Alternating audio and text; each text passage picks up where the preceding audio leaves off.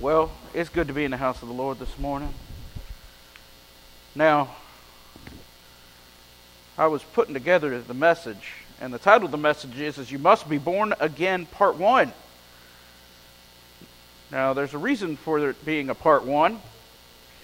As I was writing this message and praying, and there's a lot here. And so we went ahead and split it because my homiletics professor used to say, people's ears and minds can only endure so long as their rear ends can endure in the pew. So, You Must Be Born Again, Part 1. As you have your Bibles, turn to the Gospel of John, chapter 3. We're going to be in chapter 3 today. A Baptist and a Methodist are standing at the side of the road, and they're holding a sign. It says, "Turn around, the end is nigh." And a young man passing by in a car leans out to shout at them, and he says, "Go home, you religious freaks," and races away. Well, a moment later, they hear a loud yell and a loud splash. And the Baptist turns to the Methodist and says, "I told you, we should have just said, 'Warning, bridge collapsed.'" So, we're back in the Gospel of John today, and it was written between 90 AD and 100 AD. Scholars also believe that John wrote the 3 epistles and the book of Revelation around the same time as he wrote the Gospel. The Gospel of John is considered the spiritual gospel.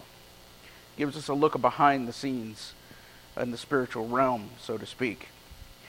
Go up a few more verses to John chapter 2, verse 23. And we're going to start there. I'll be initially reading out of the New King James Version. And it reads like this. "Now, when he was in Jerusalem at the Passover during the feast, many believed in his name, and when they saw the signs which he did. But Jesus did not commit himself to them, because he knew all men, and had no need that anyone should testify of man, for he knew what was in man. There was a man of the Pharisees named Nicodemus, a ruler of the Jews. And this man came to Jesus by night and said to him, 'Rabbi, we know that you are a teacher come from God, for no one can do these signs that you do unless God is with him.' And Jesus answered and said to him, 'Most assuredly I say to you, unless one is born again, he cannot see the kingdom of God.' And Nicodemus said to him, 'How can a man be born when he is old? Can he enter a second time into his mother's womb and be born?' And Jesus answered, 'Most assuredly I say to you, unless one is born of water and the Spirit, he cannot enter the kingdom of God. That which is born of the flesh is flesh, and that which is born of the Spirit is spirit. Do not marvel that I said to you, you must be born again. The wind blows where it wishes, and you hear the sound of it, but cannot tell where it comes from and where it goes. And so is everyone who is born of the Spirit.' And Nicodemus answered and said to him, 'How can these things be?' And Jesus answered and said to him, 'Are you the teacher of Israel and do not know these things? Most assuredly I say to you, we speak what we know and testify what we have seen, and you do not receive our witness. For I have told you earthly things, and you do not believe. How will you believe if I tell you heavenly things? No one has ascended to heaven but he who came down from heaven, that is, the Son of Man who is in heaven. And as Moses lifted up the serpent in the wilderness, even so must the Son of Man be lifted up, that whoever believes in him should not perish, but have eternal life. For God so loved the world that he gave his only begotten Son, that whoever believes in him should not perish, but have everlasting life. For God did not send his Son into the world to condemn the world, but that the world through him might be saved. He who believes in him is not condemned, but he who does not believe is condemned already, because he has not believed in the name of the only begotten Son of God. And this is the condemnation, that the light has come into the world, and men love darkness rather than light, because their deeds were evil. For everyone practicing evil hates the light, and does not come to the light, lest his deeds should be exposed. But he who does the truth comes to the light, that his deeds may be clearly seen, that they have been done in God." Let's pray. Heavenly Father, it's been an interesting week for all of us. And as we come to the table of your word, where we may be fed upon spiritually, we say, Lord, if there be any sin that we've forgotten to confess, that we ask that you would forgive us and that you would cleanse us from all unrighteousness according to your scripture in 1 John 1 and 9, that if we confess our sins, that you are faithful and just, and you will forgive our sins and cleanse us from all unrighteousness. Now, Lord, as we sit here, we pray for those that are not here, those that are sick, those that haven't even made it yet, Lord, those that you're calling to this church. We call them forth from the north, the south, the east, and the west. Lord, you said pray that you would send the workers, for the harvest is plentiful, but the workers are few. We thank you for the workers you have sent. We ask that you send us more, Lord, for we want to see a great harvest in this end times. And we praise you for it all in Jesus' mighty name. And the church said, Amen. All right. If you aren't born again, then you aren't really part of God's church. You're just playing church. That's our life principle today. If you're not born again, you're not really part of God's church. You're just playing church. So what does that mean? Well, that means that, point one, you must be born again. You must be. Or what you're doing here makes no sense. Let's look at the first few verses. Verse 23 of chapter 2. Because of the miraculous signs Jesus did in Jerusalem at the Passover celebration, many began to trust him. But Jesus didn't trust them because he knew all about people. No one needed to tell him about human nature, for he knew what was in each person's heart. And there was a man named Nicodemus, a Jewish religious leader, who was a Pharisee. And after dark one evening, he came to speak with Jesus, and he said, Rabbi, we all know that God has sent you to teach us. Your miraculous signs are evidence that God is with you. And Jesus replied, I tell you the truth, unless you are born again, you cannot see the kingdom of God. What do you mean? Exclaimed Nicodemus. How can an old man go back into his mother's womb and be born again? And Jesus replied, I assure you, no one can enter the kingdom of God without being born of water and the Spirit. Humans can reproduce only human life, but the Holy Spirit gives birth to spiritual life. So don't be surprised when I say you must be born again. The winds blow wherever it wants, just as you can hear the wind, but you can't tell where it comes from or where it is going. So you can't explain how people are born of the Spirit. Now here Jesus has just cleansed the temple, which we discussed last week. And then you have this strange little part at the end of John chapter 2. And it says that while he was in Jerusalem during the Passover celebration, that he did miracles amongst the people, just like he always did. But it says that many believed in him, but he didn't trust that crowd of people. He didn't trust them. Well, what does that mean? Well, to put it succinctly, these people believed in the miracles of Jesus because they saw what happened with their own eyes, and they wanted to see more.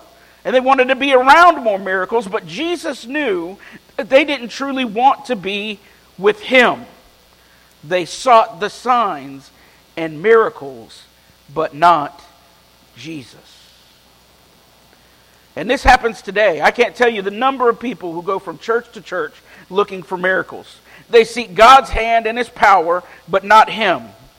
And are these kinds of people truly saved? Are they truly Christians? I would say the vast majority are not. I would say that they are just looking for signs and wonders and miracles. Whether it's fake or not, that's what they're looking for. Well, the question's asked, well, how can you be so sure, Pastor? Well, because Jesus warned us of these kinds of people in Matthew 7:21 through 23. He said, not everyone who calls out to me, Lord, Lord, will enter the kingdom of heaven. Only those who actually do the will of my Father in heaven will enter. On judgment day, many will say to me, Lord, Lord, we prophesied in your name and cast out demons in your name and performed many miracles in your name. But I will reply, I never knew you. Get away from me, you who break God's law. And there are many people today who live in open, blatant rebellion against God and then want to call on him for his goodness and his miracles. Let me tell you something. I know of an individual who lived with a man for 15 years without being married to him and called herself a prophet. I don't think so. That's open, blatant sin. You see, if you say that you love God and if you love someone, you don't do things against them that you know is going to compromise your relationship with them, do you? You know, that same thing applies to Jesus Christ. That same thing applies to God, the almighty maker of heaven and earth. With these kinds of people, he wasted no time on them. Because, why? The scripture says he couldn't trust them. However, one person did come to Jesus sincerely during that time. He came at night. And his name was Nicodemus, and he came after all the day's activities had been done. You might want to call him Nick at night. Anybody remember that, Nick at night? Never mind. Nicodemus, being who he was, he had two basic hats that he wore. The first hat, he was a Pharisee. Now, as a Pharisee, he believed in miracles and the resurrection. And the Pharisees weren't the only school of thought in Jewish religion at the time. The other major school of thought, but a smaller one, believed that there was no resurrection. And when you died, you just died. You became worm food. And they didn't believe in life after death, and they were called the Sadducees. And you can remember that because they were sad, you see. So, yeah. And hat number two, he was a ruler of the Jews. He was an important man. He was a ruler and teacher of the Jews. He wore his fine robes and prayer shawl when he was in public. If you were walking down the sidewalk and he was walking down the sidewalk, you got out of his way because he's not going to step off the sidewalk because he's too important of a man. That's the kind of power that he wielded at that time. And so this man, this important leader, comes to Jesus at night. Now, over the years, many have called Nicodemus a coward because he came at night. And maybe because he didn't want to be seen. And that's a possibility, he didn't want to be seen. But I don't think so. I don't think that's the case at all. Put it in its context. This was Passover time. During this time, there were ceremonies and duties to be attended to during the day. And Nicodemus would have been one of those attending to those duties. And so after the day is done, he comes to see Jesus. Now, Jesus during the day, what was he doing? Well, he was busy as well. He would have been teaching and performing miracles during the day and probably had a very large crowd around him. I believe the night just kind of worked better for both of their schedules. That's all. Don't read too much into the time aspect of the encounter. The Bible says, do not go beyond what is written. Let's look at verse 2, John 3:2 and 3. After dark one evening, he came to speak with Jesus, and he said, Rabbi, we all know that God has sent you to teach us. Your miraculous signs are evidence that God is with you. And Jesus replied, I tell you the truth, unless you are born again, you cannot see the kingdom of God. Look at what Nicodemus' words here. He starts with the term rabbi. Now this is a familiar term, a term of respect, and it means teacher. Notice Jesus' miracles here were not in question. The miracles were believed to be evidence of his authority to teach the people. And so this Nicodemus, who's a ruler over the Jews, because he has seen the miracles and heard the reports, he comes to Jesus and he says, Rabbi. He uses a respectful term, teacher. And he says, we know you're from God, because no one can do the miracles that you do. So what does Jesus respond with? Well, he gives him some truth, the ultimate truth, really. He reveals his entire purpose for coming to earth within the next few minutes. Jesus tells him you cannot even see God's kingdom unless you are born again. The scriptures make it absolutely no sense to someone who is not a born-again believer. You can get some of it, but you're not going to get the truth of it. If you're not a born-again believer, you're not a true Christian. And when we read the scriptures in our fleshly nature, We're always going to make the wrong interpretation and application. One time somebody asked me, why are there so many denominations? And I said, because some people read it differently because they're reading it in their flesh, not in the Spirit. The Scripture makes absolutely no sense to someone who's not born again. Why? Because we don't have the new nature and the Holy Spirit illuminating the Scriptures to us. You must have that new nature. You must have the Holy Spirit who illuminates, who brings to life the very words of God as written in the Scriptures. Otherwise, they make no sense. The first warning sign I see is when anybody tells me, Pastor, I'm no longer being fed at your church. Well, that tells me, one, you're not plugged in somewhere, and two, you're not doing Bible study at home. You're not spending time with God. Because if that were the case, when you came together, you would find that you are being fed from the Scriptures. I read the Scriptures directly to you. Don't know why I went down that rabbit trail, but I shot it and brought it back. 1 John 2:27 says, but you have received the Holy Spirit, and He lives within you. So you don't need anyone to teach you what is true. For the Spirit teaches you everything you need to know. And what He teaches is true. It is not a lie. So just as He taught you, remain in fellowship with Christ. Without the Spirit of God, you cannot even see God's purpose in the Scriptures, much less apply them correctly to your life. Look at verses in of our main text, verse 4.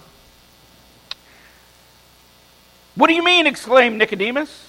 How can an old man go back into his mother's womb and be born again? And Jesus replied, I assure you, no one can enter the kingdom of God without being born of water and the Spirit. Humans can reproduce only human life, but the Holy Spirit gives birth to spiritual life. So don't be surprised when I say you must be born again. Nicodemus is having trouble understanding Jesus' words. This great teacher of the Jews just doesn't get it. Why? Because he's not a born-again believer. He's not born again of the water and the Spirit of God. So Jesus clarifies that he must be born of the Spirit of God. He says it again in verse 7. So don't be surprised when I say you must be born again. The wind blows where it wants, just as you can hear the wind but can't tell where it comes from or where it is going, so you can't explain how people are born of the Spirit. And he said, you cannot physically see somebody going through the new birth. But you can see the evidence of that new birth, just like you can see the evidence of the wind when it blows. Well, what is this evidence there to see? How do we know it? How do we know that even our faith is true and we're not just kidding ourselves? Well, we're given a test in Galatians 5:22. And it reads, but the Holy Spirit produces this kind of fruit in your lives: love, joy, peace, patience, kindness, goodness, faithfulness, gentleness, and self-control. There is no law against these things. Those who belong to Christ Jesus have nailed the passions and desires of their sinful nature to His cross and crucified them there. And since we are living by the Spirit, let us follow the Spirit's leading in every part of our lives. Let us not become conceited or provoke one another or be jealous of one another. Do you have to tell a banana tree to produce bananas? Just a question. Do you have to tell an orange tree to produce oranges? Or a fig tree to produce figs? No. No, you don't. You ever wonder why not? Because it's their nature to produce those things. That's what they're there for. That's what they do. It is their nature. It is what they are. And that is just like a true Christian. It is in the true Christian's nature to produce the fruit of the Spirit. And notice it says fruit and not fruits, plural. This fruit has some characteristics to it, and just like oranges, it grows in the believer's life and becomes more pronounced as the time goes on. An orange doesn't show up fully formed, does it? Neither does a true believer. This fruit of the Spirit, as it grows in your life, will push down the sinful fruit, the sinful nature. Also, you don't have to work on the fruit. You don't have to say, I need to work on the fruit of the Spirit. because it grows naturally the closer to God that you get through His Word and prayer. The more time you spend with God, the more like God you look, and the more this fruit looks like you, and you look like it. The aspects of this fruit in a person's life is love. We look at one side of this fruit and you've got love. We look at another side of this fruit and you've got joy. You look at another side, you've got peace, patience, kindness, goodness, faithfulness, gentleness, and self-control. All of this fruit has all these facets to it. So the question is, how does one become born again? John 3:5, Jesus replied, I assure you, no one can enter the kingdom of God without being born of water and the Spirit. First, unless one is born again, you can't see the kingdom of God. We know that. And now Jesus also says if you're not born again, you can't enter the kingdom of God either. Meaning that the born again experience that is provided by grace and trusting in the gospel is the only way to see and enter the kingdom of God. That's it. How is this accomplished? Well, Jesus says you must be born of water and the Spirit. And this term here, water, has been misunderstood by many people over the ages. It's not talking about physical baptism or about being physically born. The Word of God is the water. It's often referred to as water. Why? Think about it. What does water do? It washes away dirt, sweat, and grime. It's a cleansing agent. We use water to wash many things. You use water to wash your cars, your dishes, even your bodies, I hope. And this is what God's Word does for our minds and our spirits as well. You don't believe me? Look at God's Word. Ephesians 5:26 says, to make her holy and clean, washed by the cleansing of God's Word. Titus 3:5 says, He saved us not because of the righteous things we had done, but because of His mercy. He washed away our sins, giving us a new birth and new life through the Holy Spirit. John 7:37 says, on the last day, the climax of the festival, Jesus stood and He shouted to the crowds, anyone who is thirsty may come to me. Anyone who believes in me may come and drink. For the Scriptures declare rivers of living water will flow from His heart. And when He said living water, He was speaking of the Spirit who would be given to everyone believing in Him. But the Spirit had not yet been given because Jesus had not yet entered into His glory. You see, the Bible isn't about just reading and studying intellectually, believing the Scripture. As we said earlier, you cannot truly understand Scripture unless you have the Holy Spirit inside of you, teaching you. You must be born again by the Word and the Spirit of God, which is given to all believers to lead us and guide us into the paths of righteous living and understanding. Where are you on your journey with God? Are you sure that you're born again by the Word of God and the Spirit of God? Are you sure? If not, then you just need to remember, if you aren't born again, then you aren't part of God's church. Not really. You're just playing at it. You're wasting your time and everyone else's. Are you sure that you're sure that when you close your eyes, as the ladies come to sing, are you sure that when you close your eyes, you're going to wake up in glory one day?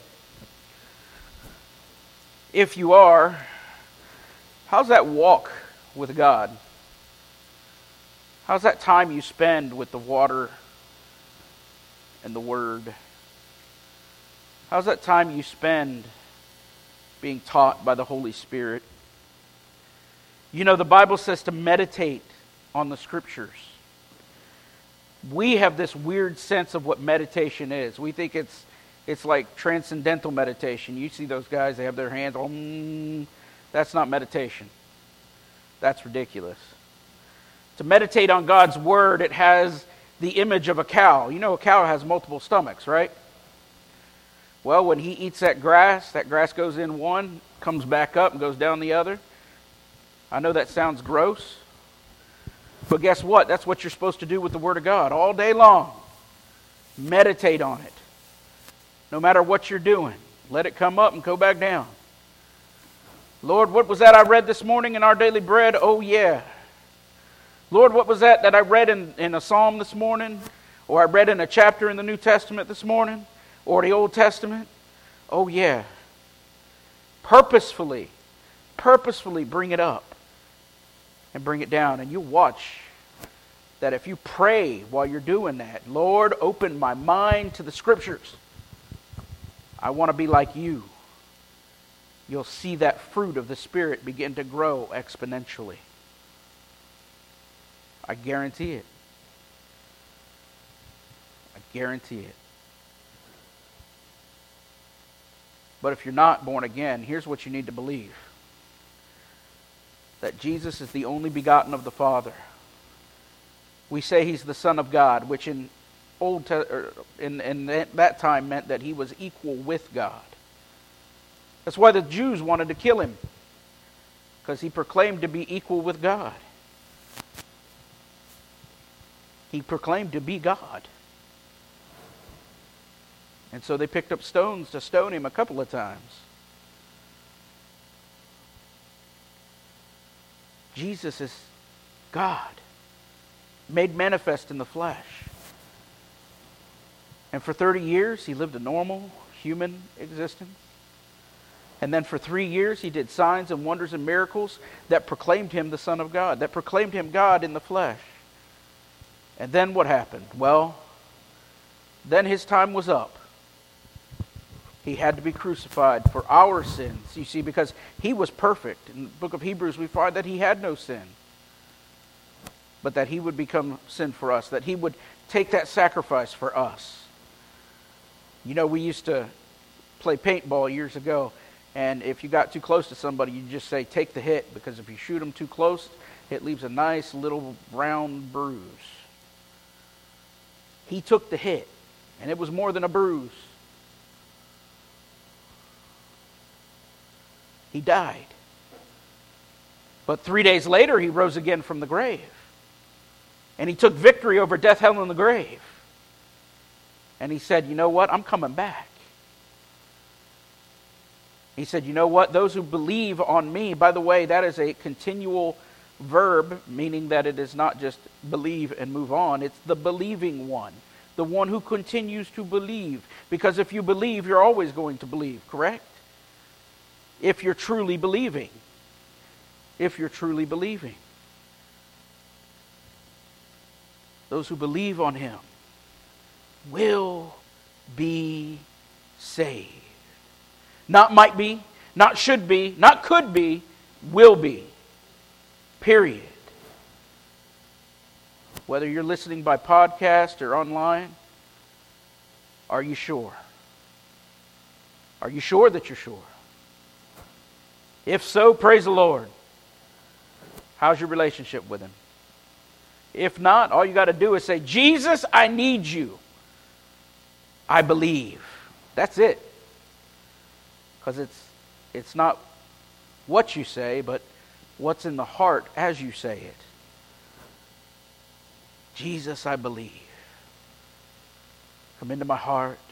Come into my life. Be my master. Be my Lord. Be my Savior. If you've never had the experience of being born again, then you were never born again.